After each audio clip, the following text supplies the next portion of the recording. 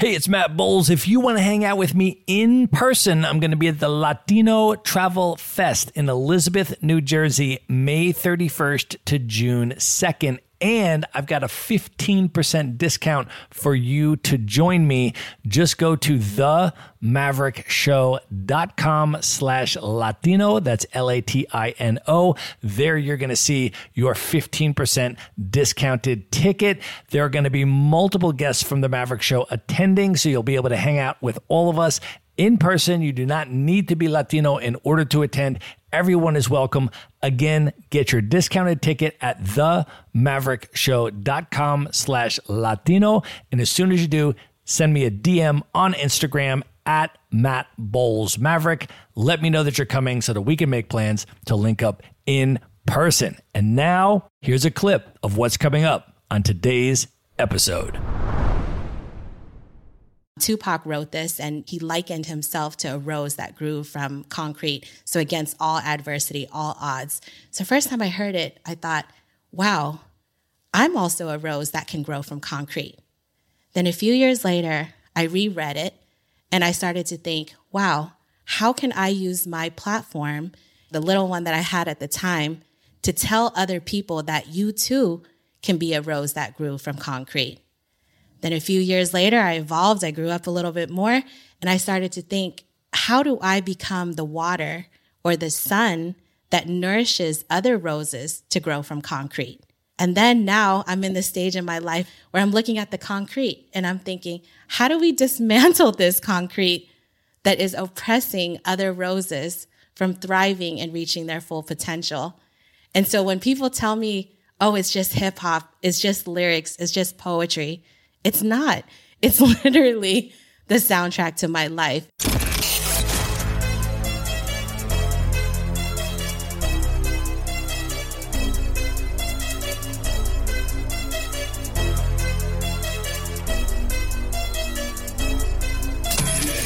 This is the Maverick Show, where you'll meet today's most interesting location-independent entrepreneurs and world travelers, and learn the strategies and tactics they use to succeed. And now, here's your host, Matt Bowles. Hey everybody, it's Matt Bowles. Welcome to the Maverick Show. My guest today is Tule. She is the CEO of Remote Year. Over the past 6 years, Tu has helped build Remote Year into the leading and most trusted community-based platform for remote working and learning globally. Today, Remote Year enables location-independent professionals to live and work in different cities around the world as part of an immersive cultural and community experience. Participants get to work and live like a local for 1, 4, or 12 months in some of the world's most vibrant cities with a group of other professionals from different backgrounds and industries.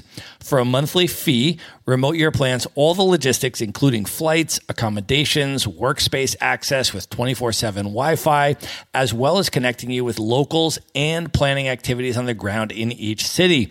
Remote Year also offers social impact programs as well as week-long retreats. At the time of this recording, over 4,000 participants have gone through the Remote Year program.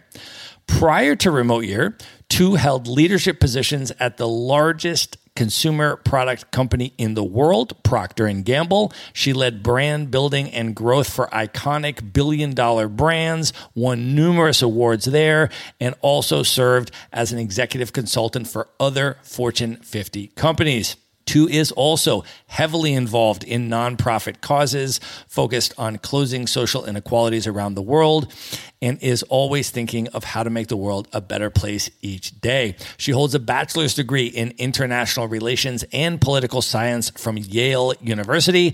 She has been a full-time digital nomad with no base for over 8 years and travels the world with carry-on luggage only. And she has now been to over 140 countries. Tu, welcome to the show. Thank you so much, Matt. If all of the intros go like that, I'm coming on to every show. You can come on this show anytime. I am so excited to have you here. We need to set the scene and talk about where we are recording this from today. We are in person, and we have been hanging out for about a month together now in Cape Town, South Africa. That's right. It's so crazy. We've been trying to meet each other for months now, and then this is the perfect backdrop to finally have it happen. It's been such a spectacular month, and I feel like it would be great to just share a little bit about what we are doing here. I am actually on the first month of a 4-month remote year program. I'm a participant in that program. This is now my second remote year program. The first one, of course, was my 12-month remote year program that I did back in 2016. And I'm now on my second program, which is a 4-month program this time. But this is the first ever all Africa itinerary. And I'm so excited to be part of this. But you really were a large impetus for this trip happening, and you were very involved in designing this trip and everything else. And I would love maybe to just start off with talking about that and what this trip is going to be all about. Absolutely. For those who don't know, we've been around for about 7 years, and I've been there for about 6 years of that journey. And when we first started out, we were primarily Latin America and Europe-based program. So it's so exciting to kind of fast forward from 7 years ago to now, where this year we're not only in Latin America, Europe, we're in Asia. We just launched into USA. And then this is our first expansion into Africa with 4 distinct countries on a 4-month itinerary. So to just say that I'm excited is not enough. I've been waiting for this moment literally since the day that I joined Remote Year, and it just felt like all the ingredients were finally right to make it happen. I am so excited, and I was so excited when I heard that you were doing the program. And so we're in South Africa this month. Next month is Tanzania. The 3rd month is in Kenya, and the 4th month is in Senegal. Dakar, Senegal is one of my favorite cities. I was there in 2019. I'm so excited to go back. But I also love Kenya, and I also love Tanzania, so I'm excited about the whole thing. But let's start just by talking about Cape Town, because we've been here now for a month. Can you share a little bit about Cape Town, why you love it, what you love about it, and what you've put together for remotes who come on the program to experience Cape Town? Absolutely. So, I know everybody has the stunning images of Cape Town in their mind. It's beautiful. It's coastal. There's mountains. We're sitting in Matt's apartment right now, and just from every single corner of this apartment, you can just see stunning views all around. So Cape Town is known for being beautiful. But what I'm really excited about here is that Cape Town is a broader part of South Africa, which has a very long and complex history that's still writing itself. And for us to be able to be here and expose the remotes, that's what we call our participants on our programs, to these complex stories and be a part of writing that present and that future is why we're here. So during the month, we curate 10 to 15 different activities that we hope will help open people's minds, hearts in a way that they didn't have open before they arrived here. So we do our best to get them out of their comfort zone. So where we're at right now, it's a beautiful location. We're at the waterfront right now, but we know that just 30 minutes away are still some townships that still persist and still have some stories that need to be addressed and amplified.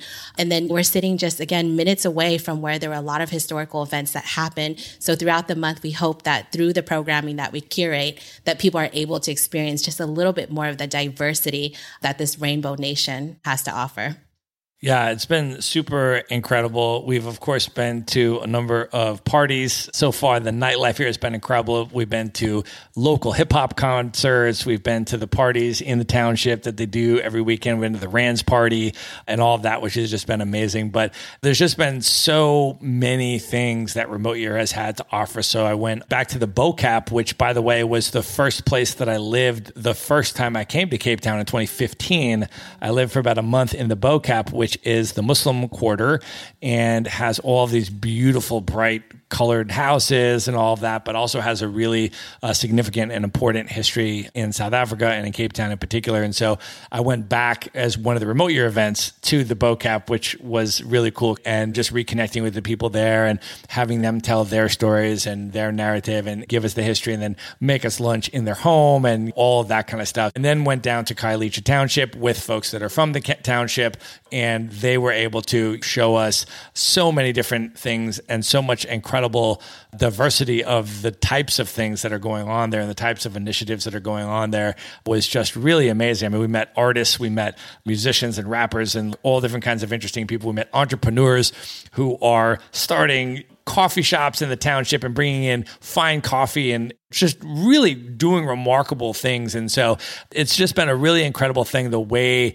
that Remote Year has been able to connect with the different communities and then empower people from those communities to share their narratives and share their experiences directly with the people from Remote Year. So that's been super enriching for me. Absolutely. I love hearing you say that. It's music to my ears. Everybody comes here and they always ask us all the time, how do you guys come up with your programming? And, I always tell them, look, if you want to come here and you want to see the vineyard, Stellenbosch, you want to see the penguins, you'll see that. You'll definitely see that. But we have a higher responsibility in my mind to expose people to the exact same type of stories that you're talking about. People who are incredible entrepreneurs and starting these businesses, social impact initiatives, all these incredible things that people need to know about. And the fact that you're going on all of these activities and then you're using your platform like this one to talk about it, that's success to us. So I'm really excited to hear you say that. Well, what I want to do, we certainly want to go into a whole bunch more stuff, but what I think would be a great place to sort of start with this interview is just to do a little bit of your background too. And maybe even before we do your background, if you want to start way back and talk a little bit about your parents' background for context and then into where you were born and your upbringing. Absolutely. So thank you so much for giving me this opportunity to talk a little bit about my parents, my two favorite people. I always tell people I can't tell you who I am without telling you who my parents are. So my mom and dad are both Vietnamese. My dad is from a town called Vinh Long, which is right outside the Mekong Delta. It's literally swamp country. My mom is from Đài Lạt, which a lot of local Vietnamese people will say is the most beautiful city in Vietnam. It's in the mountains and the valleys where a lot of poetry is written about. And so they come from these two places. They met, later moved to Saigon, ended up there. And obviously, for many people who follow history, that there was a war that happened in Vietnam. And all of a sudden, my parents, who had achieved this great life of success in different areas, my mom as a professor and a teacher, and then my dad in the government that was opposing the efforts at the time, basically ended up having to leave their country. And that came after years of re-education camp that happened right after Saigon fell. And they ended up somehow with 52 other people getting into a small fishing boat and leaving their country just for the promise that their children could go to school in a different place and have a better future than we would have had in the country. So fast forward, my parents end up becoming refugees living in Malaysia for about a year and a half before they were able to get political asylum into the US. And then they ended up, out of all places, in the Bay Area, Oakland, California, sponsored by the Oakland Catholic Church Association. And that's where our story in the US started. So my brother was the only one that made it on that fishing boat with them. He was 4 months at the time. And then a year and a half later, he was almost 2 years old. And then my parents really just kind of started their journey there, trying to work 2, 3, 4 jobs just to kind of get food on the table.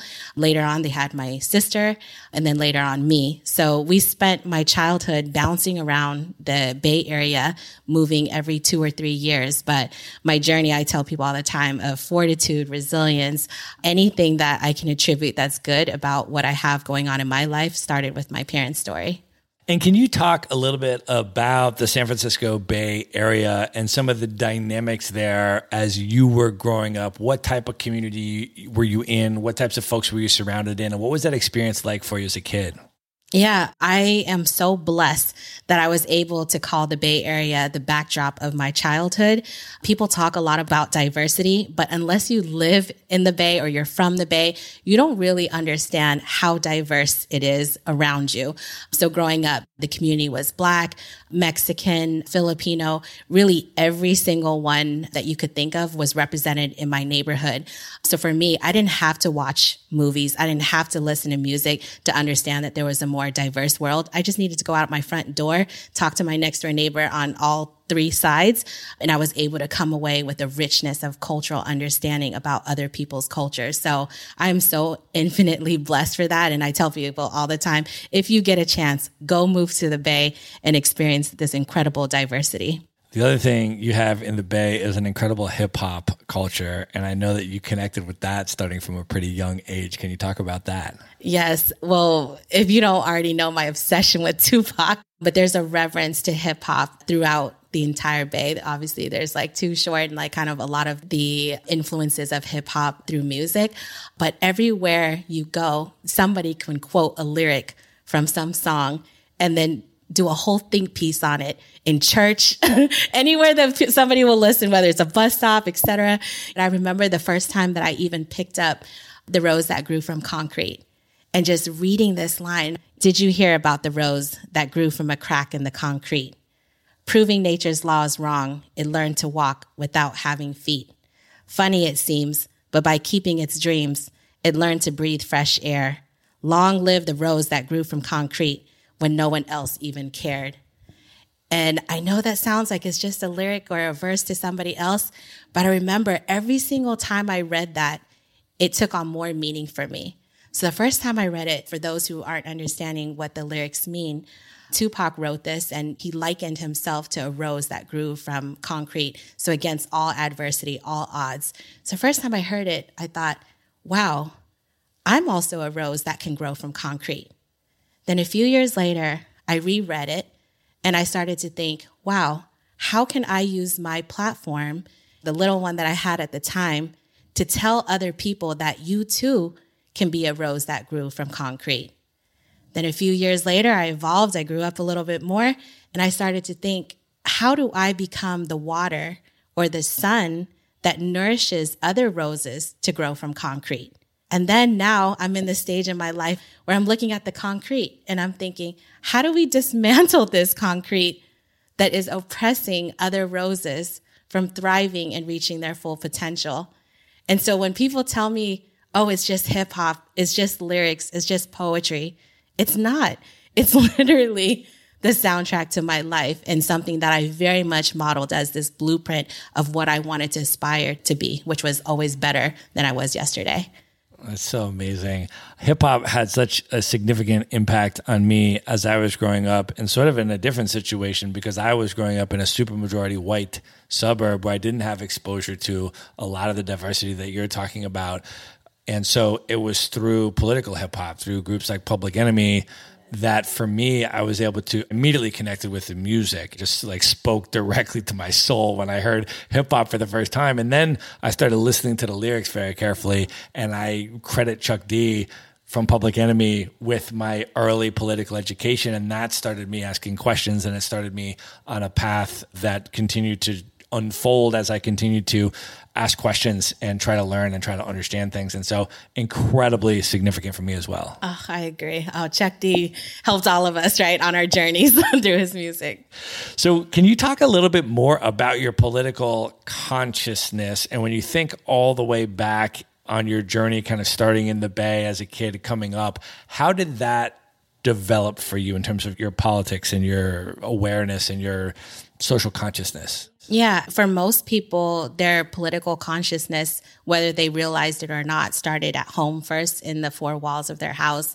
And this is not something that I'm proud to always say, but for a lot of Vietnamese people, they are Republicans to this day because of the anti-Vietnam War stance from the U.S. government that was led by Democrats at the time. And so when I was growing up, listening to my parents' generations, there was always this impression that Democrats were terrible and had forsaken a lot of the Vietnamese people that had supported the U.S. side of the war.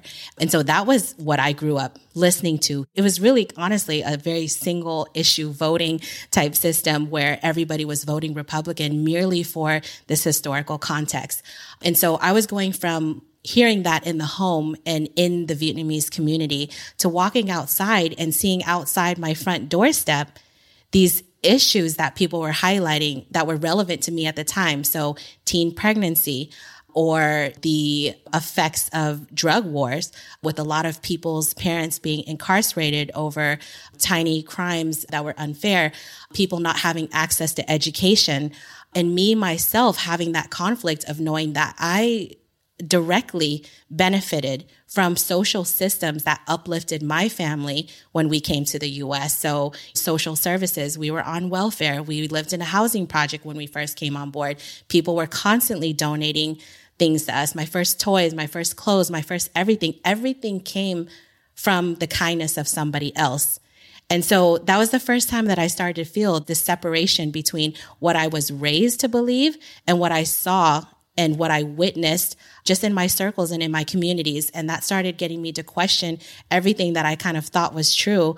And then obviously, going to college and then working and being in those circles where you're able to challenge those thoughts and give a common vocabulary to it and learn the terminology behind it. That's what really started to shape my political consciousness. And I'm also curious about your international consciousness and your interest in world travel, because you were telling me that even as a very young kid, you had aspirations to work for the UN and this kind of stuff. Can you talk about where that came from? Yeah. So when you're a poor kid, going to the library is your favorite day of the week or month whenever your parents take you, because you don't have anything else to do. So I would go to the library and I would just try to check out as many books as I could. But one of them was always whatever the latest Nat Geo magazine was. And then I was this nerd, so I would start checking out books on political history from different countries around the world.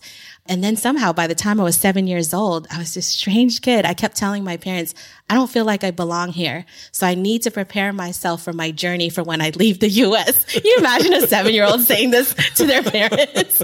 And I was like, I therefore require you as my parents to help me on this journey by taking me to local community college classes or classes at Stanford, which was kind of like the biggest university nearby, and also helping me check out more language, so foreign language audio tapes back then. So I just started to try to just soak up as much international knowledge as I could. And I still remember this. My feet didn't even touch the ground. I was taking this class on international relations and political science. And the teacher was lecturing that day about taxes. And I raised my hand and said, what are taxes? And he started laughing. He said, you're so young. You don't even know what taxes are. But trust me, one day you'll know what that is.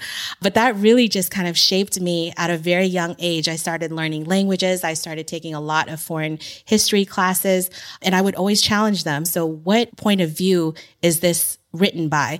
And I think being a Vietnamese American born to immigrant parents caused me to ask more questions. So even when we were learning about the Vietnam War, I would say, well, why is it called the Vietnam War? I grew up hearing this was called the American War. And so I started challenging my teachers. And that was when I started realizing I have this huge love and fascination for learning about more, not just about people's cultures, but about histories, which help shape people's cultures. So can you talk about your first international trip that you ended up taking and how you built up enough money to take that trip? Yes. So, they always say, never get high off your own supply. So at a very young age, I realized, okay, I have to sling something, but it has to be something legal. So we tried all kinds of stuff. We tried Rice Krispie treats that we would bake ourselves. And then I finally got onto this Costco game where we would go to Costco and buy these boxes of candy, so Snickers or whatever. And I don't eat sugar and I don't eat sweets. So it was really easy for me. I would sell each one for $1. I would make a ton of money. I would go back and buy another box, another box, another box. And so every single year I was making somewhere between $5,000 and $7,000 that I would just stash into boxes. And I kept saying, this is going to be my money for when I go abroad. So one year I turned 17 and I realized, okay, I'm going to go. Bought my one-way ticket to Madrid. I didn't even know what I was doing. I didn't have a place to stay. I hadn't enrolled in my program yet, a Spanish program. I hadn't enrolled in any classes whatsoever. I didn't know anyone there, but it was life-changing for me because it told me in that moment, if you have confidence, you have the desire to go out of your comfort zone. And that was so far out of my comfort zone, going from the Bay to Madrid, Spain. I felt like I could do anything. And that was just the beginning. And then from then on, I started going nonstop. Haven't stopped since. That's amazing.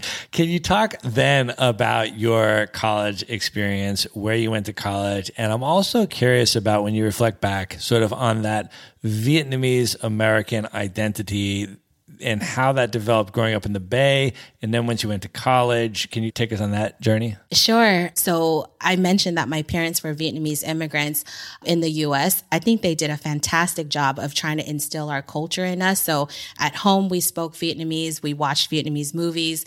We only listened to Vietnamese music. We only ate Vietnamese food. So my whole life, I grew up in this Vietnamese bubble within our home.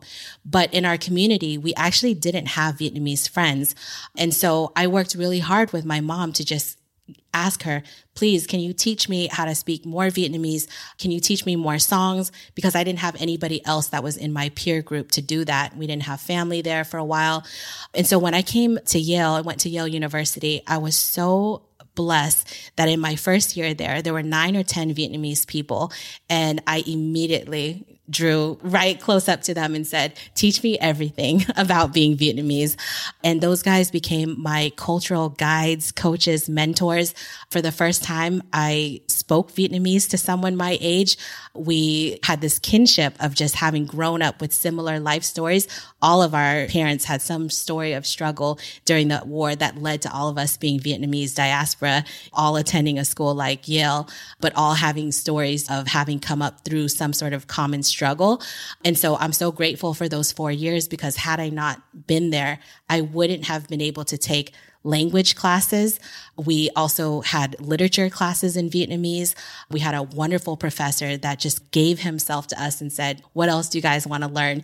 And I took every opportunity to learn about being Vietnamese, not just in the classroom, but also outside of the classroom. And that was really the awakening of my Vietnamese identity.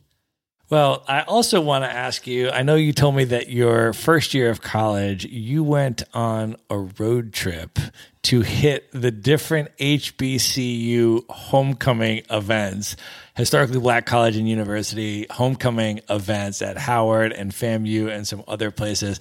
And I would love to hear the story, but before you talk about that particular experience, can you give a little bit of the background, again, just maybe going back to coming up in the Bay, about your connection with Black culture and the Black community?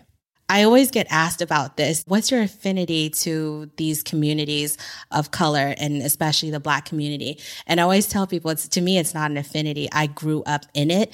So I don't think that at the time I even realized that that was the case. I just knew that my best friend was Black. My other best friend was probably Black. My other best friend was Mexican. The other one was Filipino. I grew up with so much richness and diversity around me, so I never thought about it. But I think when you go to a school like Yale, you think a lot more about it, because all of a sudden now you're in a predominantly white institution. At the time, I chose Yale actually out of all the schools because it had the highest number of POCs out of any of the schools that I got into. It was like around 36% when I matriculated.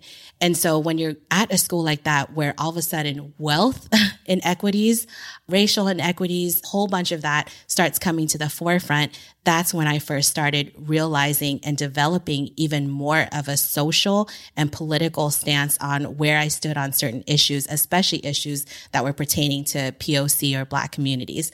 So anyways, my freshman year, I had always heard back at home, people were going to Morehouse or Howard or Spelman. So I knew of these HBCUs. But when I got to the East Coast, where everybody had family or friends that were at those schools, all of a sudden, everybody was going to these parties all the time, introducing me to this whole culture of HBCU parties. And I was like, wow, great music, great parties, great people. Why not? Let's go to more. So we just started doing road trips up and down the East Coast and the South. And that was really where also my expansion of my music tastes started and continued, because growing up, I was very loyal to Bay Area music, even California, West Coast music, mostly West Coast rap. And then all of a sudden, here I am developing an appreciation for Southern rap, even Midwest. I even learned about go-go, from DC. I just was exposed to so much more than just parties. I learned a lot more about the rest of the U.S. as well. And can you talk a little bit also about what you mentioned about the political consciousness and the coming together of your social and political views that you were drawing on in terms of understanding the manifestations of institutionalized racism and violence against communities of color and things like that, and how that came together in college? Before college, even, I had always grown up in a community, like I mentioned, of color. One year, I had a friend who was unfortunately a victim of police brutality. And that was my first time that I had heard about something happening like that to someone so close to me. So that was the backdrop before I even got into college. Now, suddenly in college, I was thrust into this arena where you almost had to figure out what your identity was. And I never really had thought about that before. So all of a sudden, I'm working with terminology. Oh, I'm Vietnamese, I'm hyphenated American, I'm all these things, I'm POC. I was also hanging around with a lot more people that had much more developed ideas and vocabulary. There were people whose parents, for instance, were in the Black Panthers or Nation of Islam, etc. Some of these people who might be listening know who I'm talking about. But these were the educators to my political and social consciousness, was learning not just about something in the classroom, but again, what Yale did really well was they had us in these dorms where we had a common room. And so there would be 6 or 7 rooms facing into a common room. And at around 10 or 11 p.m. at night, everyone would just kind of mill to the common room and start talking about these issues. It was my first time ever talking about race, about religion, and all of these topics with people who actually had the academic ability to debate, teach, and learn. And so that was really how I started to develop that even more. Well, I'm also curious, as you sort of pursued your academic career and your major, and you went towards political science and you went towards international relations, and eventually you went into genocide studies. Can you talk a little bit about that trajectory and what you came out with in terms of worldview after studying things like genocide? I always tell people, but I think half my education probably came outside of my time at Yale. And when I was at Yale, it was super expensive to fly back to California. So I would actually spend every single break flying to a different country. And so while people were going back home, I was flying to countries like Haiti, like Dominican Republic, all of these places where you can see on display what the impacts of oppression and colonization and these inequities that still persist in those countries. And so all of a sudden, I'm coming back to campus after a week of Thanksgiving or Christmas, now with my eyes wide open on learning about a topic, but then seeing it in the streets of a different country and having to come back and ask a lot of these questions.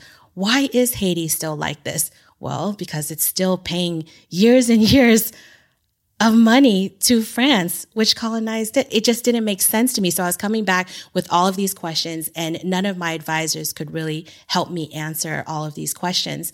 And then I started learning about the topic of genocide. And obviously it was something I had heard about before, being Vietnamese, hearing about Cambodian genocide next door, etc. But I really started realizing that this wasn't something that was an isolated thing in certain parts of the world. It was actually quite widespread, and again, stemmed from usually years and years of some sort of supremacy that had come in and created these systems that hadn't been dismantled yet. Nobody just up and decided to create genocide. It had persisted for years through policies. And so once I started learning about that, I wanted to really research the topic more. And that's what led to me writing and focusing on Cambodian genocide. And then about 1 week before my essay, we called it a senior essay, which is like a thesis. 1 week before it was due, someone put this book into my hands about the Rwandan genocide. I couldn't stop reading it. So I picked up another one, and I came into my advisor's office and I was like, you're going to hate me, but I need to change my topic. I need to talk about genocide, but I want to highlight both Cambodia and Rwanda and how the international community just didn't respond appropriately in both of these situations. But that was really where my love of Cambodia, Rwanda, and many other populations that are affected by this kind of came from. Can you talk about what some of your conclusions were after looking into the differences of how the world perceives and responds to different genocides? I think my biggest takeaway that I tell people a lot is challenge every assumption that you have and go back a little bit further in history before you make a conclusion. So narratives are important. And when I travel, especially, I hear people ask me, why are you going to Rwanda? Wasn't there just a genocide recently? Cambodia, same thing. These countries are both very young, just 20-something years old after genocide. But I think it's important for you to go back in history and figure out what were all of the conditions that led to the genocide happening. So in Rwanda, the genocide didn't start in 1994. That's when the world heard about it. But those policies started even all the way back to World War I, when Rwanda was transferred to Germany and then to Belgium. All of these ethnic-based policies that were put in place, and then France coming in, arming many of these forces that eventually, many decades later, led to the genocide. And so I think it's important when you take away any sort of research, is like going back, asking why. Well, why did that happen? Well, why did that happen? Why did that happen? And many times you can go back and pinpoint to the very beginning, and it all started usually with some policies that led to that moment. And you mentioned that when you started studying about Rwandan genocide, you felt very, very connected there. Can you talk about the first time you actually traveled to Rwanda and what that experience was like for you after having studied all this? Yes, thank you for asking me about my favorite topic, Rwanda. I had traveled so much at that point. I probably had been at that time to 70 or 80 countries. And for some reason, I think I was holding back from going to Rwanda because I was so scared of that intense connection. In my heart, I knew I felt this kinship with this people that I had read 400 books about probably, and just couldn't stop thinking about. There were many nights that there were dreams that I had about Rwanda. And for some reason, I just never went. And then when I left my corporate job, I decided to buy a one-way ticket to Kenya. And within a week, the first person that I met in Kenya was actually somebody who was based in Rwanda and also doing some work there as well. And I kind of felt like it was my sign from God, girl, what are you waiting for? Go. And so when I finally landed there, I actually didn't know anyone. She had just left 2 weeks earlier. I was at the airport and I was doing what my parents tell me never to do, which is hop in a pickup truck with 3 men and ask them for a ride to town. But that's what they did. I asked them, where should I stay? What should I do? And they pointed me towards this party that was happening on Friday nights. I go in there and within minutes, I meet this guy who was incredibly kind, Rwandan, looking at me kind of crazy, like, are you just here by yourself? And he asked me, what's your purpose here? What are you doing here? Is this a vacation? I was like, no, actually, this sounds crazy, but I've been reading so many stories of tragedy about Rwanda that I actually just want to crash a wedding, but it'd be better if I got invited. But I just want to experience Rwanda in a moment of joy and celebration. And so if you know anyone who's getting married, please let me know. And this guy was so incredible. He shows up 2 days later on Sunday in a stretch limo and invites me to his brother's wedding. And that was transformative. I saw a completely different Rwanda than the one I had read about in books. I got to talk to people, hear their stories. I ended up staying for over a month, about 5 weeks or so. And I got known as the girl that just randomly shows up at parties. So people started inviting me to their baby showers, to their homes, to other kinds of parties, engagement parties. But parties aside, it was just such this incredible moment of just like putting a bow on this incredible journey I had about learning about Rwanda and now developing not just a kinship in my head, but truly with people who are actually living in this country. So I can't say enough about Rwanda. If you haven't gone, you have to go. I have not gone, and I am going to go in about 6 weeks because Remote Year has facilitated an opportunity to take a trip to Rwanda as part of this 4-month itinerary as a side trip.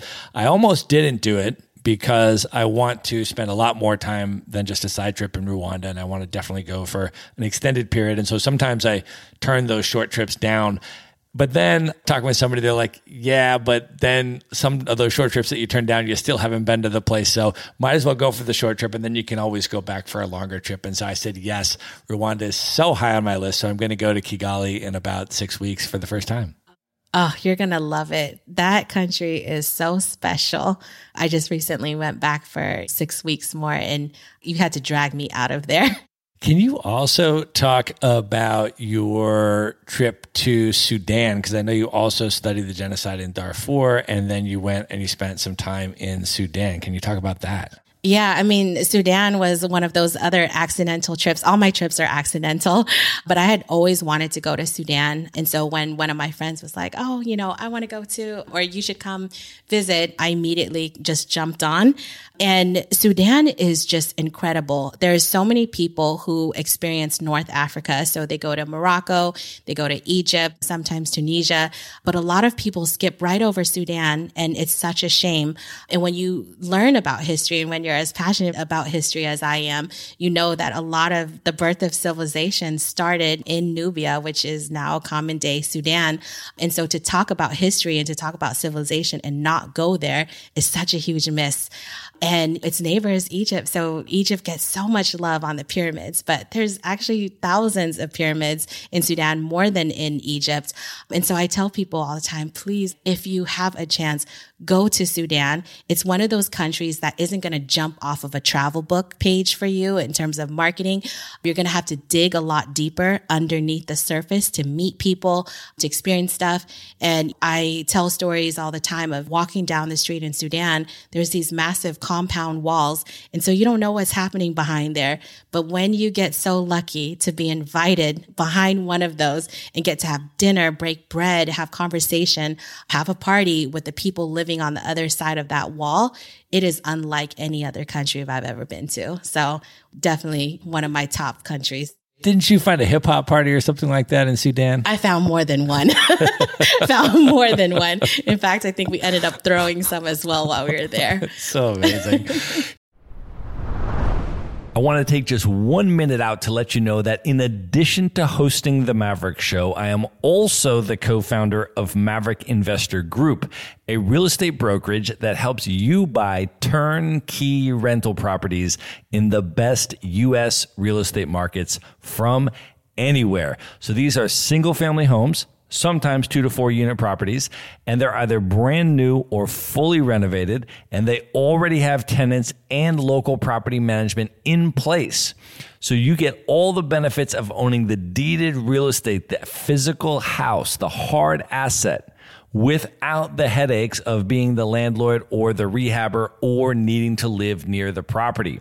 So I want to offer you a free consultation if that sounds interesting to you. To learn more about it, you can just go to themaverickshow.com/consult. And now back to the episode. I just want folks to have context in terms of how much total time you have spent on the continent of Africa, how many trips you have made to the continent of Africa. Can you just contextualize that so folks understand the extent of love that you have for this continent? I've been traveling to this continent for 12 years now, since 2010 when the World Cup was in South Africa. And if I had to count now, I've probably spent collectively 5 or 6 years living on the continent in some form or fashion. I don't know how many of the 54-ish countries I've been to, but it's probably north of 35 or so. But at this point, for me, it's actually not just going and trying to tap my foot into each place, but actually going in and living there for extended periods of time. So 1 to 3 months, so that I can really get a flavor of the culture and the people, and also figure out ways that I can amplify their stories or give back. And many of these countries that I've been to, I've actually been to numerous times. So even South Africa alone, I've been here probably 20 times. So I don't intend to just check each one off, but actually to keep coming back so I can keep uncovering.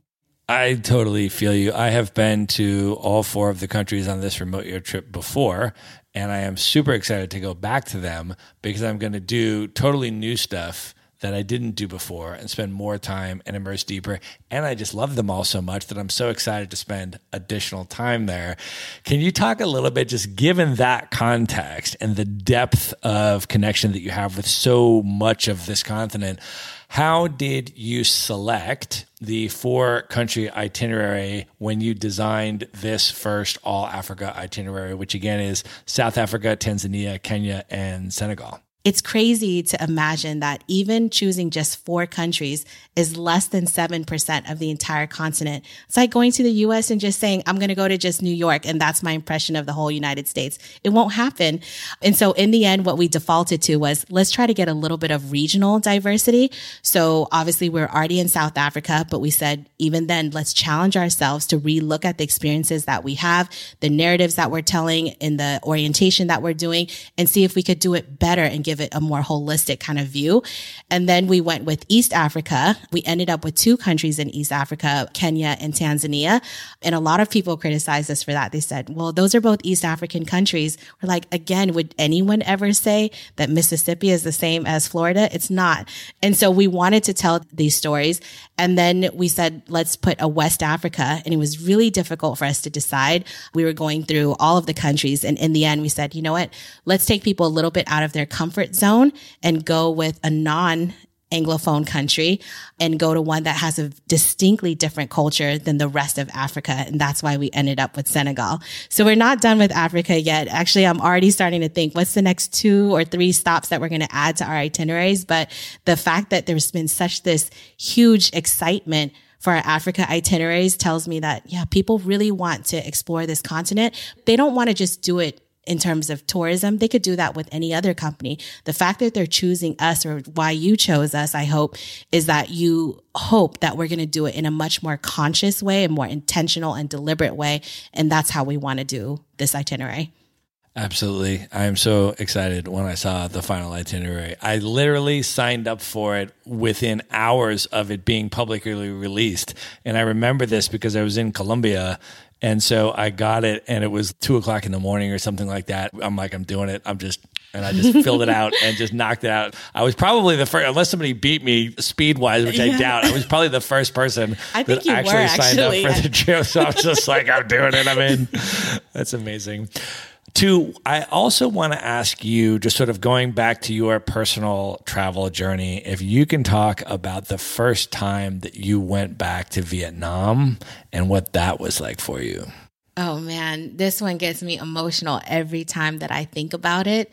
First off, growing up, my parents left Vietnam, but there was never a second of my childhood growing up that they didn't talk about it with reverence and love and a lot of fond memories. And so I always wanted to go. Unfortunately, because my parents just had a lot of trauma from the war in some of their memories, they collectively decided that they didn't want to go back to their country. They kind of just wanted to remember it the way that they had left it in their heads. So my entire childhood, I kept petitioning my family, can we please go to Vietnam? And first it was a financial thing. We didn't have the money to go. Then I kept pushing again, can we please go to Vietnam? Again, there was never time. And then later on, I realized there was not a desire. And so I gave my parents this ultimatum. I ended up moving to Singapore. I was living in Singapore for a few years, which is right next door to Vietnam. It's like an $11 or $20 flight on a good day. On an expensive day, it's $100. And so I'm looking at Vietnam every time I'm going to the airport, and I see it on the flight board, but I wasn't going. So I gave my parents this deadline. I said, if you guys don't go by Christmas this year, and I'm willing to pay for everyone in the family to go, but it has to be by this Christmas or I'm going by myself. And they kept trying to talk me out of it. And Christmas passes, January passes, February passes. I realized I can't wait any longer to be so fiercely Vietnamese and not go to your own homeland, even if it's not one that you were birthed in, just didn't feel or sit right with me. So I ended up going. I didn't tell anyone I was going. I had so many butterflies. I was so nervous and scared about going because in my head, I had this irrational fear that I was going to land at the airport. Everyone was going to look at me, point at me and say, oh, she's a fraud. She's not one of us. She's not really Vietnamese. I had this crazy fear of that. And the most beautiful thing happened. I landed, I went through immigration. I came outside to the taxi line and I was trying to figure out what I should do. I'd never hailed a cab in Vietnamese before, but I ended up doing it, getting into the car. And when the driver sits down in his front seat, he looks at me in the rearview mirror and he goes, welcome back home, sister. It's so good to have you back home. And in that moment, I swear I saw my whole life flash before my eyes. And I felt for the first time, I'm Vietnamese. He called me sister. He said, welcome back home. And it was just this validation that was, again, not something that I realized until later that I needed. I was so grateful for that moment. That's amazing. And then can you talk about when you made it back to your dad's village and what that experience was like? A lot of people I realize on this earth aren't blessed enough to know where their homeland is from, where their village is from. And I was so grateful that as a kid, my mom and dad were so proud of their homeland and their hometowns that they would talk about it ad nauseum. My dad telling us stories of, I was only 3 years old when I learned to ride a canoe 3 kilometers to go to school. And I would always just roll my eyes, okay, dad, or my mom would say, I had to scale mountains to go to classes. I'm like, okay. And I just thought these were just like Asian tiger parenting. Like, look how hard I had to work to go to school. So I had never gone. But one year I was just going through a lot and I wanted to just kind of clear my mind and go somewhere where there was literally just me and crickets. And I remember my dad's stories of growing up in the Mekong Delta and how still and quiet it was. He was like, yeah, you just hear crickets, you just hear night noises from the Mekong Delta, but it's just still. And that was exactly what I needed. So again, never planned, hopped on a plane, landed in the Mekong area. And then I hired this taxi guy and I said, look, I don't have any directions, but I have a lot of stories from my dad. And my dad has this impeccable memory. And as a kid growing up, he would always tell me, our family has the only gas station in town. It's this one pump. And if you go straight from there along the Mekong Delta for exactly 37 kilometers, and then you turn left and you go for exactly 1.4 kilometers, then you get off and you switch to a motorbike for 5 minutes, go into the rice fields, and then you walk for about 2 or 3 more minutes. That's our ancestral plot of land. So I was like, oh, how hard can it be when my dad gave such good instructions? But as the hours started dipping and the sun started dipping, I started getting really worried because we couldn't find it. We went 37 kilometers and my dad was right. There was a path that went left. We went 1.4 kilometers, but when we got there, we didn't have motorbikes. And so I remember my dad telling me, I haven't been there in 40 years, but if you were to tell anybody that your Uncle Four's daughter, in Vietnamese, we always talk about your status in the family. That's your number. My dad was number 4, but he was the oldest son. And he said, if you tell anyone that your Uncle Four's daughter, they'll get you. You're good. You're covered.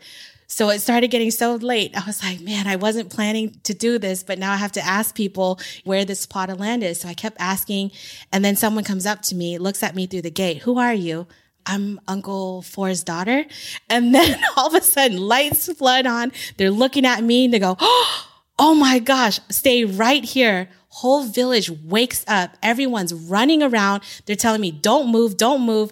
And then all of a sudden, 5 minutes later, 2 people come on motorbikes. They're riding up to me and it's my dad's cousins. And they're all like, your dad is our family. We can't believe you're here. Get on this motorbike and hop on. We're going to take you to this. Just like my dad said, it was a 5-minute ride straight into the rice fields. Once we got off there, all of a sudden I see the sun setting and it's my family's plot of land where all of our ancestors were buried. So imagine being able to fulfill my dad's duties, which as the oldest son, you're the one who's supposed to be cleaning the graves of your family and your ancestors.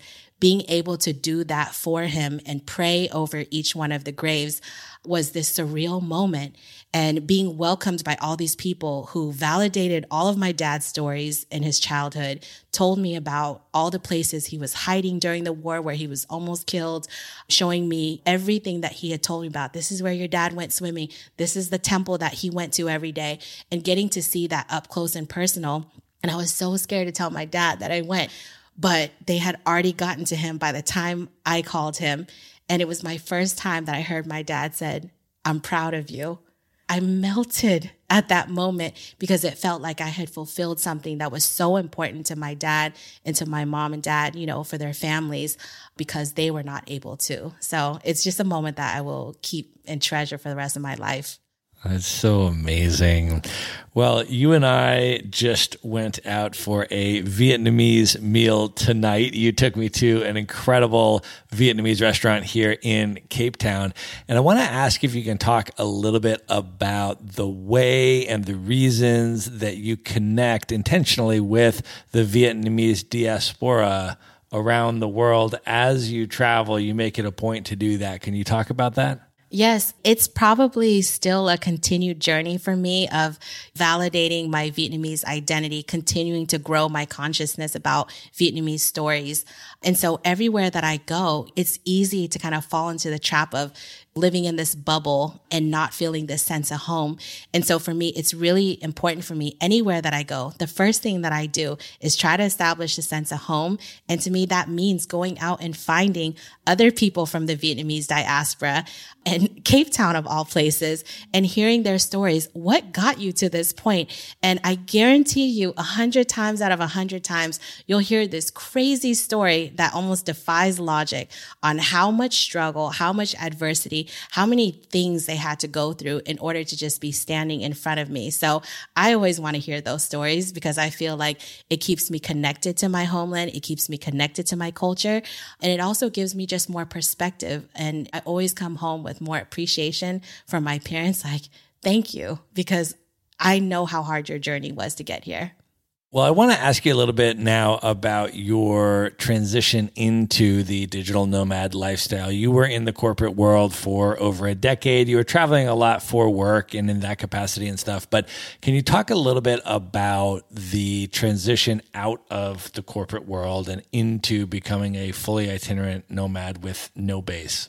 During my entire corporate career, I would always go on these crazy trips. People would see me leaving on Friday afternoon and trying to come back by Monday morning so I could make a Monday 7 a.m. meeting. And so I realized I was living this unsustainable life where I absolutely love to travel. I love to go to places, but I was anchored by just Saturday and Sunday and a corner of Friday and Monday. And so I kept appealing, we should go remote. We have so many great technologies that allow us to stay connected, but perhaps it was a little bit too ahead of its time. And so I ended up saying, you know what, I'm actually just going to leave and go on my own self-imposed sabbatical around the world. And I had set this arbitrary goal. I'm going to travel to 100 countries and I'm going to listen and tell stories and just meet people and just find out who I am through my travels.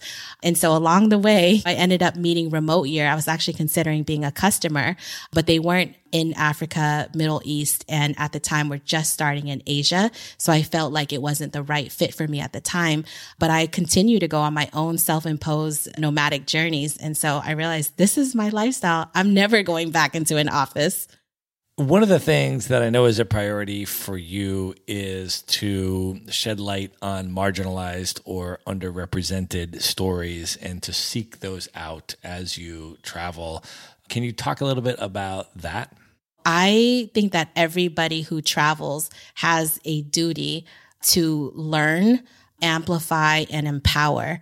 And so I take that really seriously when I travel. I go to places that often are a little bit off the beaten path, or even if they're in main cities or main areas, I do my best to find those stories of marginalized communities and try to bring those to the forefront because I know that all of us have some platform, no matter how big or small. And so for me, I've tried to take that not just from a personal standpoint, but also into my professional standpoint too. When I go somewhere, is there a story that isn't obvious? Is there, for instance, a tribe or a group of people that are not getting access to the same government services?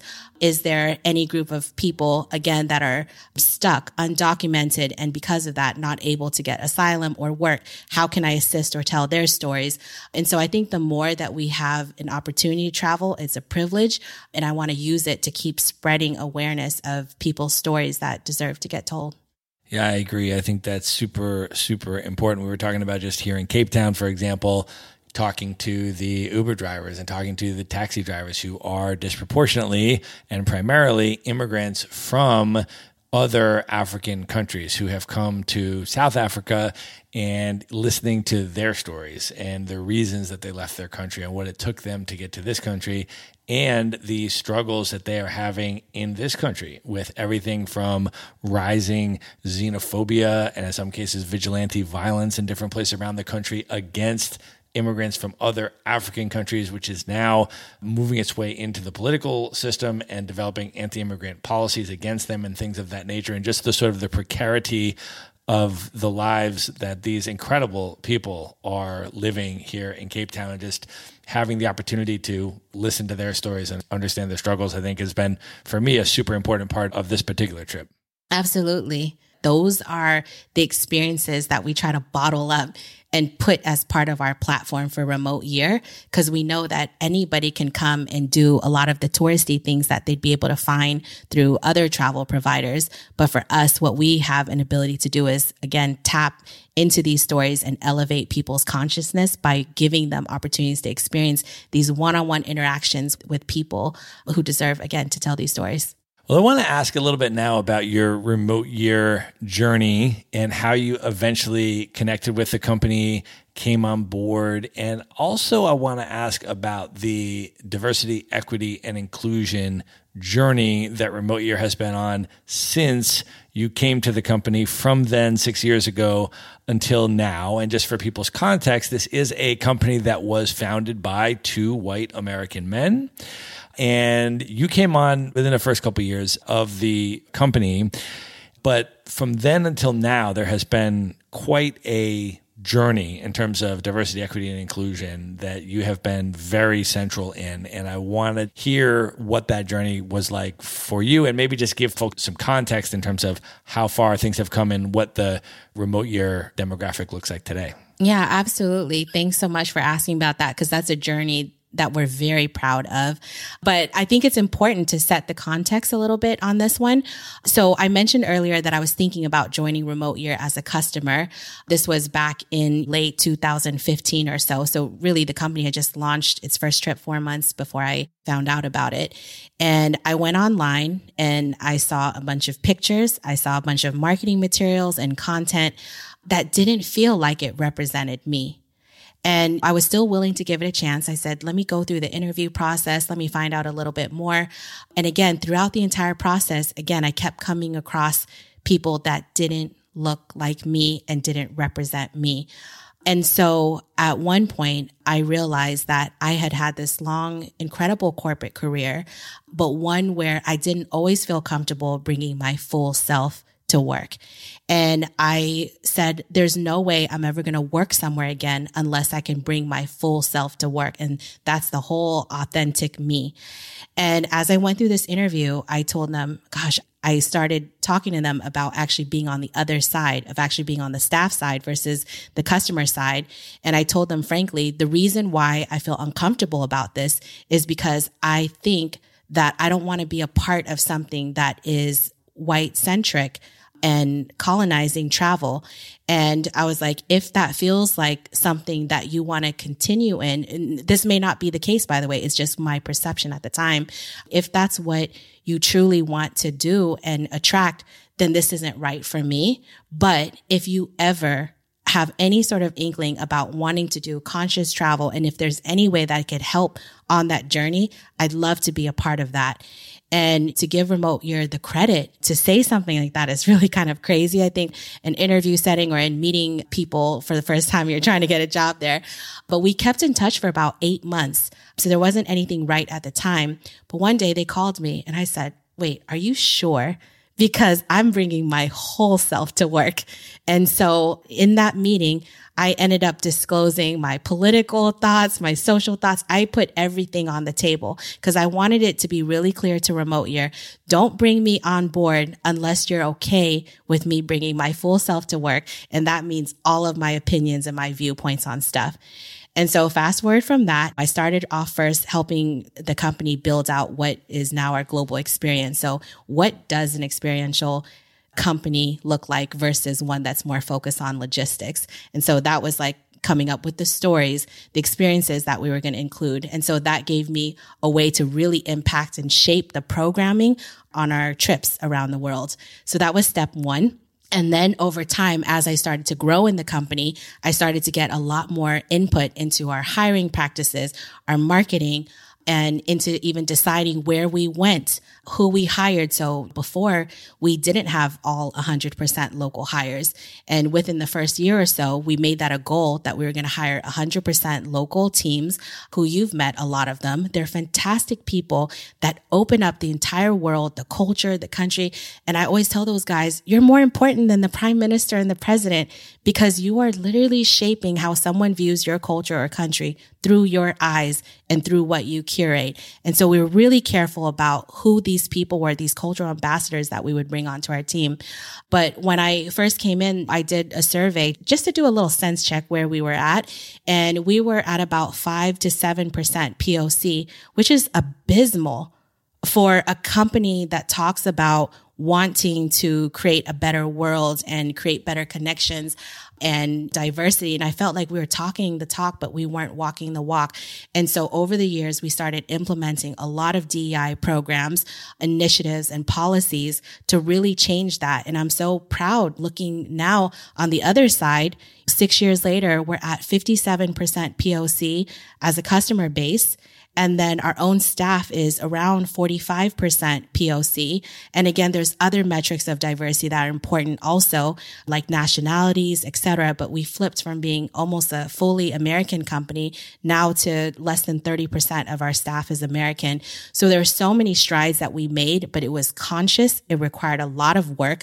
And it's work that I think is important for the entire travel and hospitality industry to be doing, and also other work and travel companies as well. We're just at the beginning and there's still so much left to be done. Can you talk about some of the things that you did to get there over the course of 6 years? And I ask this question in part because I'm thinking about all of the different companies or sponsors of events and anything in sort of the nomad travel space, which are now really beginning to proliferate. And some of them are incredibly homogenous, very white. And if people that were running those types of events or programs or services or companies or whatever wanted to actually engage in a serious DEI initiative and actually put resources into that because they wanted to prioritize this, what types of things did Remote Year do? The first step is getting real with yourself on what your blind spots are. I think a lot of these companies, I hear them talk all the time about, we can't find these people. They don't exist. That's bull. The majority of spending in travel is actually POC travelers. So I don't buy the idea that you can't find these travelers. That's insane to me. So first off is like getting real about what your blind spots are and what you're not achieving, and then setting a goal and then actually measuring it. So I'll talk about some other things, but I think those are the first ones because for the longest time, we kept saying that diversity, equity, inclusion was important to us, but we didn't set any goals. There were no tangible goals. We weren't measuring it. There was no scorecard. So every month was like, are we making progress? I don't know. I think we are. And then we would get some reports back from some people on the ground saying, no, actually this incident just happened, or maybe something else just came up. And so the first one was acknowledging that we weren't doing a good job and that we needed to do better. So I think that was step one. Then it was about being transparent about what our goals were. So we weren't sure what they should be. So we said, let's just put a line in the sand somewhere and say, we want to at least reflect the makeup, at least in the US, which is where a lot of the customer base is from. We have to do at least better than that. And we need to continue to also reflect that on both the staff side and the customer side. So we got a lot more aggressive about hiring and recruiting, making sure that we had diverse slates for every single role that we had. We questioned, is there an opportunity to make this a more diverse slate before we start the interview process? We started inserting into the questionnaire itself on all of our applications. You get asked actually to film a video about you talking about DEI for 10 minutes and teaching us about DEI. And you would find quickly who would not be able to do that, right? But we wanted everybody to at least be able to eloquently connect with us and share what their thoughts were on DEI. We started instituting training as well, not just for staff, but for our customers as well. So everybody that came in through our pipeline now, actually, it was required before you even went onto our programs to do unconscious bias training. And then we followed that up with a couple other things as well. We started changing all of our city orientations and welcomes and guides to be much more comprehensive, much more representative. We started addressing things like history, politics, social context, all these things that, again, are important to telling the diverse stories about that country, but also making people reflect before they travel or as they travel as well. And then obviously, hopefully people have seen what I think most companies do at a first layer level is really make sure that the marketing was very representative of that. So in the last couple of years, especially, you should have seen we went really hard on when you go click on community or you click about us. There's a lot more in there about what we stand for, how diversity, equity, inclusion is important to us. And I think that's important to say because once you start putting out your roadmap or what your stance is on things or what are your values, especially related to DEI, you start attracting a certain type of customer that's different from what you might have had before. Then that spreads. They start telling their friends to join us. And I think that's why we're sitting today with the numbers that we have today with 57% POC, for instance, heavy incidence of women, more than 50 nationalities represented, mostly non-American on the staff. Like there's all of these things where, again, the direct result of policies that we put in place and also a scorecard to keep us accountable to get there. I think one of the other things, as you mentioned, that you've also done is platforming and giving participants the opportunity to engage with local people and particularly people from more marginalized locations and to empower them to share their narratives and for people to be able to get out of the tourist bubble areas of the city and actually go to different parts of the city and experience different marginalized communities with the people that live there. And I'm curious if you can share a little bit about the structuring of those experiences and how you navigated around some of the perils of things like poverty tourism that can be voyeuristic and things of that nature when you were designing this. I think that for anybody that works in experience or programming or anything dealing with tourism and travel, I think the first question you have to ask yourself is, who does this benefit? And I think if you just make it your number one priority to always ask that question, it becomes really obvious what you should and shouldn't do. And so when we were launching, especially, for instance, Asia is a good example of this, everybody wanted to go to the orphanages. Everybody wanted to go to what some people would call the slums and where people were living in abject poverty. And that made me super uncomfortable because in my head, it was like, ask yourself that question, who is that benefiting? That's benefiting your sick, voyeuristic desires to see people in uncomfortable situations. So we said, we're not doing that. So at every single turn, we try to look at our programming and try to ask questions like, how can we better benefit the local community by doing this? What is an impact initiative that we could work on that would really have a lasting legacy because of the people on our programs, the skills that they bring to the table, the efforts that they're able to put into it that would benefit the local community? Is there a way that we could partner with a vendor, for instance, that is not just local, but from a marginalized community? And is there a story that we could tell that highlights or amplifies these marginalized communities or stories? So examples are when we were first going to Asia, in Chiang Mai, for instance, we said everybody wants to do a cooking class. But instead of just doing any cooking class, we're going to make sure it's not just pad thai, but we're going to actually do khao soi, and we're going to have the Aka mountain tribe school teach us actually how to make this dish. So again, you're not just learning how to cook. Now you're actually learning some of the stories about a marginalized community that hasn't usually gotten a lot of limelight back home. And we did the same thing everywhere else we went. In Vietnam, same thing. We knew people wanted to go trekking. So we said, instead of just taking people to Sapa mountain trekking with any group, we partnered with the only group that's actually owned by a mountain tribe community.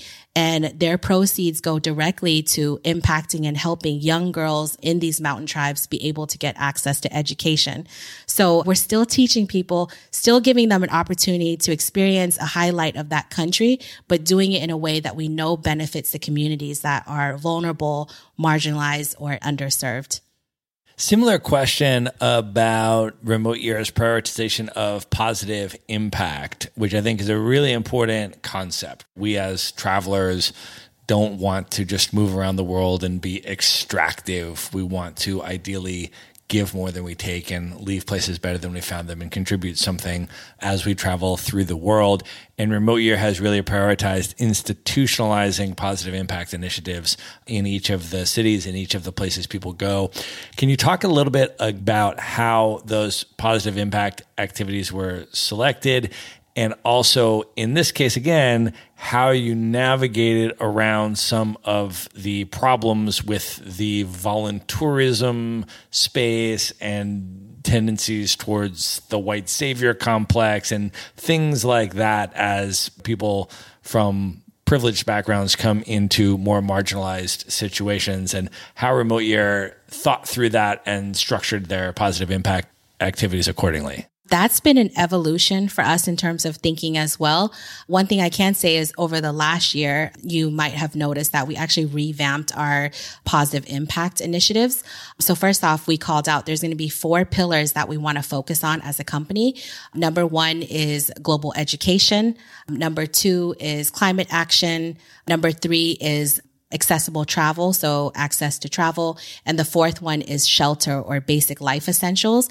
So as a company, we've now said that everything we do is going to fit in one of these 4 pillars, which also trace back to the UNDP goals as well, so that we can make sure that we're part of this broader ecosystem of driving some of these initiatives. And so we do some things at the corporate level, but on the ground, what we've said is we want to really focus all of our global initiatives on the ground in our cities on shelter and basic life essentials as much as possible. And the reason we chose that is because as nomads or remote workers, we have the blessing of being able to call anywhere home and define home however we want it.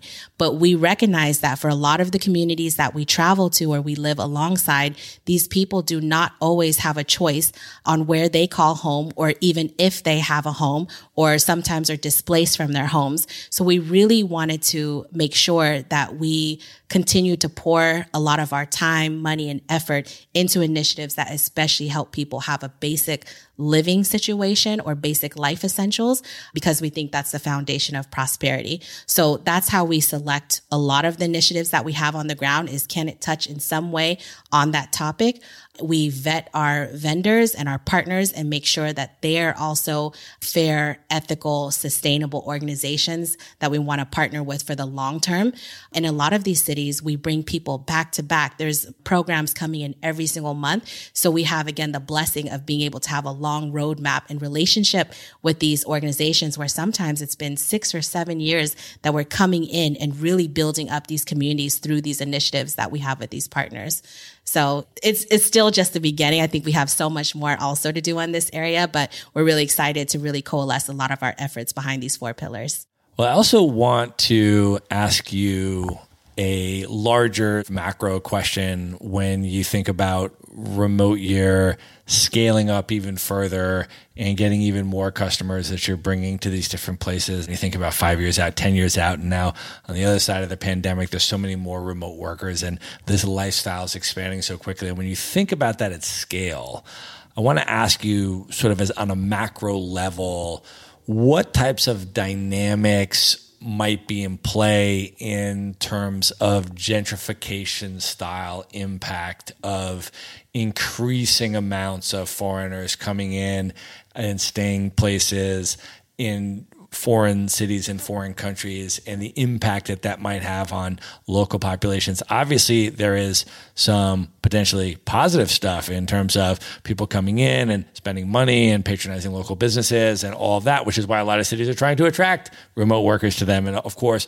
but then on the other side, what are some of the gentrification style dynamics or other things that could potentially be negatively impactful onto local communities? And how is Remote Year thinking about that when you think about the nomad movement at scale? Gentrification is something that I think very much about in a lot of the communities that, I've lived at some points in life, whether it was Oakland or Harlem, Cincinnati, New Haven. I've lived in a lot of places where I witnessed either the beginning or the ends or middle of gentrification, and I saw the devastation that had on the local community.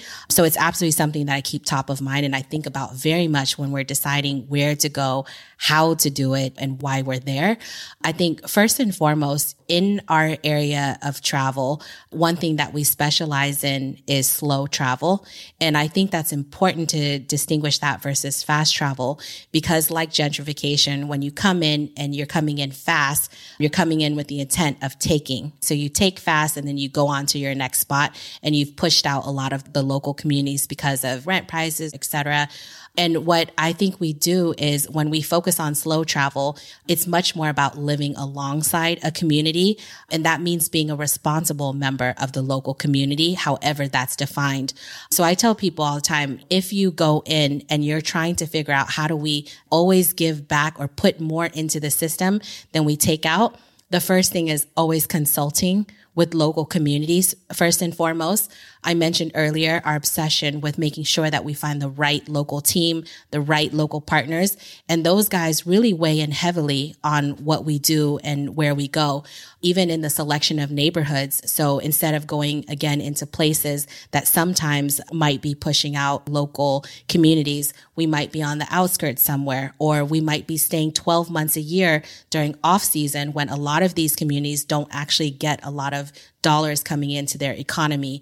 Again, in a lot of places, because of the experiences that we curate, we're actually working very closely with locals that sometimes have never had a business infrastructure in place. And we're kind of teaching them how to create a business, almost like Airbnb experiences. A lot of these guys had never actually worked with people who were foreigners before, didn't know how to attract their audiences, didn't have marketing materials, didn't have payment systems in place. So in a lot of those situations, we also work to make sure that we're developing and investing in local businesses, local infrastructure that benefit other communities. And then we talked about positive impact earlier, but when we look at these communities, we often see where are places we can go where we know our money and our time and our people will really make an impact.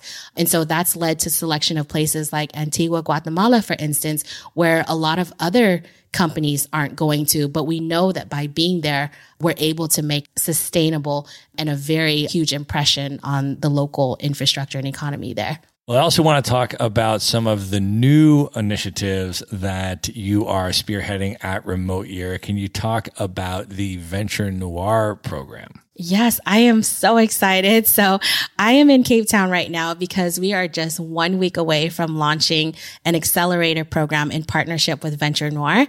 So Venture Noir is actually a nonprofit that is focused on improving the quality of Black life in the U.S. The guy who runs it, Keenan Beasley, is a really good friend of mine. And as Black Lives Matter was happening, a lot of that conversation was happening. He and I just were texting each other and we said, is there an opportunity for us to use our platform to amplify this initiative to help improve Black and BIPOC lives in some way? So we're collaborating on this program. They actually run this program called In the Black. It's an 8-week accelerator program that helps Black founders scale their businesses. And we pitched them. We said, actually, let's make this international. And so we're running their first ever international cohort program. They'll spend 4 weeks here in South Africa doing a lot of what you've done on Remote Year, but with the lens of entrepreneurship and helping grow their businesses and learning about the local markets, learning about the local cultures and helping expand their global perspectives. Then they'll go back to the US for the next 4 weeks of their program where it'll be virtual. And then they end in the 9th week with a demo week where they'll pitch to investors. So it's this incredible initiative. They just wrapped up another cohort program just a week ago with a bunch of tiers. And so I'm so excited that we're actually going to be hosting this program coming in. And as part of our commitment to the local community, we've carved out that 10% of this program will actually be local South African entrepreneurs. And so we're very excited again to kick this off. I hope that this is the beginning of a 3-year, multi-year partnership where we're going to be able to launch much more accelerators like this. That's amazing. What is your vision for the future of Remote Year when you start to think out 2 years, 5 years into the future from now? What other types of things do you see on the horizon? We've talked about a lot of them. I am very much about using this platform to help further impact initiatives and goals. I think that's actually a big area where I want to focus. Another one is on just learning in general. So this entrepreneurship program shows that there's a possibility for you to travel, have fun, but also learn at the same time and grow your skills on entrepreneurship in the future of work, digital economy, tech, etc. There's a lot of areas that I want to expand in terms of those two topics. So impact and also tech as well. So if folks are interested in learning more about Remote Year, we're going to put a link in the show notes for this episode. And there they can just go through that link and they can get more information if they're interested in a 12-month itinerary or a 4-month itinerary like the one that I'm on right now. If they want to do the next 4-month Africa itinerary, they can learn about that. Or a 1-month program or even a 1-week retreat, right? Can you talk a little bit about some of the options? Yeah, we have so many programs on right now. I think if you log on to remoteyear.com, you'll probably see 100 options on places you can go. Again, we're in Latin America, in Europe, in Africa now, Asia, and USA. We've got a lot more countries and cities that will be popping in soon. We expanded into retreats last year. So we know that for the most part, we've been known as a work and travel company, but we know that even people who work and travel need a break, need time to kind of invest in themselves and reconnect with themselves and nature. So we've got 1-week retreats as well. And then we actually hope that next year or in the next few months, we're going to be launching a lot more learning opportunities, both on our digital platform and in person, and then also more impact programs as well. Awesome stuff. And you were kind enough to give a little bit of a discount credit to Maverick Show listeners. And so we're going to put a special link in the show notes, which will give you about $100 credit, right? Yes, that's right. $100 credit to your first Remote Year program if you click through the link in the show notes. So you can just go to themaverickshow.com and click through that link and get $100 credit towards your first Remote Year program.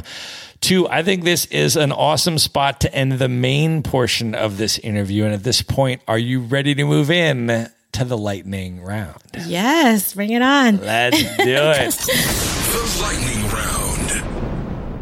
I want to ask you to recommend one book that has significantly impacted you that you'd most recommend people check out. It is the one that I brought up earlier, The Rose That Grew from Concrete by Tupac Shakur. Pick it up. I promise you, it's worth it. All right. Two, if you could have dinner with any one person who is currently alive today, so it's a real possibility, that you've never met, just you and that person for an evening of dinner and conversation, who would you pick? No question. Michelle Obama. And I hope I'm cheating here, but that she introduces me to Steph Curry next.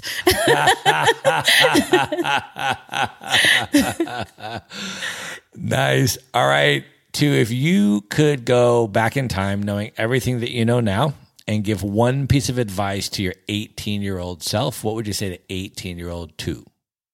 Oh, so much. But number one is learn more languages. Once you have the ability to communicate with someone in their own native tongue, I promise you, you're going to get a lot closer to their heart. That is awesome. What is one travel hack that you use that you can recommend? Be flexible. I never plan my travels ahead of time. I just show up for the airport and then I look at the flight board and decide where I want to go. So people always tell me, isn't that so expensive? And I always tell them, no, it's actually not. Because if you're flexible and you look and you're like, well, it's only $500 to go to this country instead, or I could go to that one for $3,000, but I don't have to because I can go to that other one instead. So once you stay flexible and you stay open, you never know what's going to land in your lap. That's amazing. The other incredible travel hack, of course, that you and I both use is that we both travel with carry-on luggage carry-on. Only. All day. All day. Team carry-on. Do you have any tips for people, perhaps particularly women, that are interested in potentially downsizing to carry-on luggage and maybe that's a little bit daunting? Do you have any advice? Yes, you're talking to somebody who, I kid you not, used to have 500 pairs of shoes, dresses, and a purse to match each one. And to go from that to team carry-on is insane. But I always tell people, go back to basics, basic colors. So, of course, I love my neon oranges, my neon greens, my neon pinks. but black matches with everything. Other basic colors match with everything. And then another thing is park some clothes in certain places. So I have a few friends here and there who I parked, a black tie outfit I might need for a wedding or a dress that I might need for another event. So I have these pockets of places where I have just an article of clothing just in case. If you end up somewhere, which always happens, I have to go to a wedding and I don't have wedding attire in my luggage, you can always buy it and then donate it immediately after you go. So stay down on the kgs and stay basic. Awesome. All right, two of all the places that you have traveled in the world, what are your top 3 places you would most recommend other people to check out? Oh, we talked about some of them already, but for sure Vietnam, for sure Peru, for the food and the diversity there, indigenous populations, and then Sudan. I have to go with Sudan. Amazing. All right. What are your top 3 bucket list destinations, places you have not yet been that are the highest on your list you'd most love to see? So I hope in the next 12 months, I can move these off the bucket list into have done list. But I really want to go to the DRC, so the Democratic Republic of Congo. I would love to go to Somalia, and I would love to go to Iran. All right, 2, we have now come to the most important question of this interview. I'm about to ask you your top 5 hip-hop MCs of all time. But before I do that, just for a little bit of context, can you share a little bit more about what hip-hop means to you and why you love hip-hop music? We talked earlier about how important it is to see yourself represented in something and to amplify stories that are important. And I felt like that's what hip hop did for us. As kids looking around, watching movies, watching TV, I didn't see myself always in those spaces. But the minute I put on a hip hop song or a hip hop album, all of a sudden I felt seen, I felt heard, I felt represented. So hip hop is always going to be special for me for that reason. So everywhere I go now, I go to places, I go to hip hop clubs, and it's incredible that hip hop has touched every corner of the world. And even people who didn't grow up with those same environments that sometimes might be in a hip hop song still identify with the culture, still want to be part of the culture, and still have a reverence for this music that speaks for so many people globally. What are some of your top hip-hop experiences or moments outside the United States while traveling around the world? What comes to mind? I really love music. So, whenever I go somewhere, I try to Google hip hop clubs, hip hop bars. And I'll tell you, the first time I went to Japan, for instance, I was in Tokyo, looked up a hip hop club, went there, and I could not believe that everywhere I was looking at was an entire club of Japanese people all singing every lyric to the song. And that's where I started learning about Japanese take on hip hop music too. And a lot of trap music, for instance, being done in local Japanese beats with local Japanese artists. And so just how pervasive hip hop still is astounding for me, when I go to places like that I would never have expected to see something like that. Yeah, completely incredible. I can remember my very first month of my first remote year program back in 2016. We all landed in Kuala Lumpur, Malaysia, and I and a number of people that you know from my program went out to a hip hop night in Kuala Lumpur that very first week. And it was just absolutely incredible. And hip hop in Asia is an incredible thing. I as well have been to a number of hip hop clubs in Japan. I will tell you though, where I think in Asia, I was most blown away by the hip hop scene was in Seoul, Korea. Which I tell people I really feel is like the hip hop capital of Asia. Yeah. In terms of what I've seen. First of all, the Korean B-boy and B-girl teams that just win the international breakdance competitions every year for like 15 years running. But then you look up hip hop clubs in Seoul, and I feel like there's so many clubs nowadays where it's like, oh, like Thursday night is the hip hop night or Friday night is this. There's like 12 clubs in Seoul that are like, they have hip hop in the name. It's like every night, all night. Yeah, like that's what the only is. Kind of music there should be. And I can remember when I was going to Seoul, a friend of mine who had lived in Seoul for like 3 years or something, and she knew I was going over. She said, oh, I'll connect you with a rapper that I know who I'm friends with who lives in Seoul. I said, cool. And I didn't know if it was a Korean guy or whatever. So she connects me with her friend, and he's a black guy. And he says, yo, we're doing this hip hop show at this thing. You should come through. I said, cool, no problem. He tells me where it is. I go. Before I'm able to meet him in person, I watch the whole show, and he's performing. And it's an incredible show. And I mean, the DJ is warming up the crowd, is playing all like 90s East Coast hip hop, like really good stuff. And the audience is just incredible. I mean, they're just hip hop purists, you know, like they love the art form. They're just so into it. And then after the show, he gets off the stage, and then I went up to him and I said, I'm so-and-so's friend. He's like, oh, what's up, man? You know, so we started talking, and I was like, bro, where are you from? And he goes, I'm from Durban, South Africa. Wow. And I was like, bro, what are you doing in Seoul, Korea? And he said, I moved to Seoul from Durban for the purpose of pursuing a hip hop career. What? Because that's how seriously they take hip hop in Korea. That's how much they love dope. it. Yeah. It was like amazing. Yeah. Yeah. The hip hop clubs in Seoul are something else. Yeah, so, you're right. On another level. Yeah. I feel like hip hop has always been the outlet for people all around the world who want to tell their stories, unconventional, untold, whatever. But anywhere I go, I always want to hear it. Even if you don't understand the language, you always feel this sense of connection through hip hop music. Yeah, it's amazing. Yeah, everywhere, every continent, every place. I do the same. I mean, I totally try to immerse in the hip hop culture wherever I go, and I love to see how it manifests in different cultures and, you know, how different cultures both adopt and respond to American hip hop, but then also how they develop their own hip hop and their own expressions through that medium. It's just amazing. Exactly. All right. 2, last question. Who are your top 5? Oh man, I could have 50 people on this list, but I'm going to go with who has impacted me and shaped me the most. So number 1 is always going to be Tupac. Number 2 is Nipsey Hussle. Number 3 is Nas. Number 4 is Jay-Z. And number 5 is going to be MC Jin. So for those who don't know him, Google him or look up Freestyle Fridays, longest reigning champ, Asian American, dope as hell, best bars ever. He's from Queens, New York. Amazing. We're going to link all of those up in the show notes, so you're definitely going to be able to check that out. 2, how can folks find you, follow you on social media, learn more about what you're up to? How do you want people to come into your world? I guess IG is probably the easiest one. It's at Tupac, Tuepac, but that's probably where you can find me the most. Amazing. We're going to put it all in the show notes, folks. You can just go to one place at themaverickshow.com. There we're going to have links to Remote Year, so you can get your $100 credit if you want to try a Remote Year program, as well as Tu's social media handles and all of the books and hip-hop artists and everything else that we've mentioned and recommended in this episode. You can find it at themaverickshow.com. Tu, this was amazing. Thank you so much for being on the show. Thank you so much for having me. It's been such an incredible night with you. And thanks again for being patient as we traipsed around the world trying to find each other. Absolutely. All right. Good night, everybody. Good night.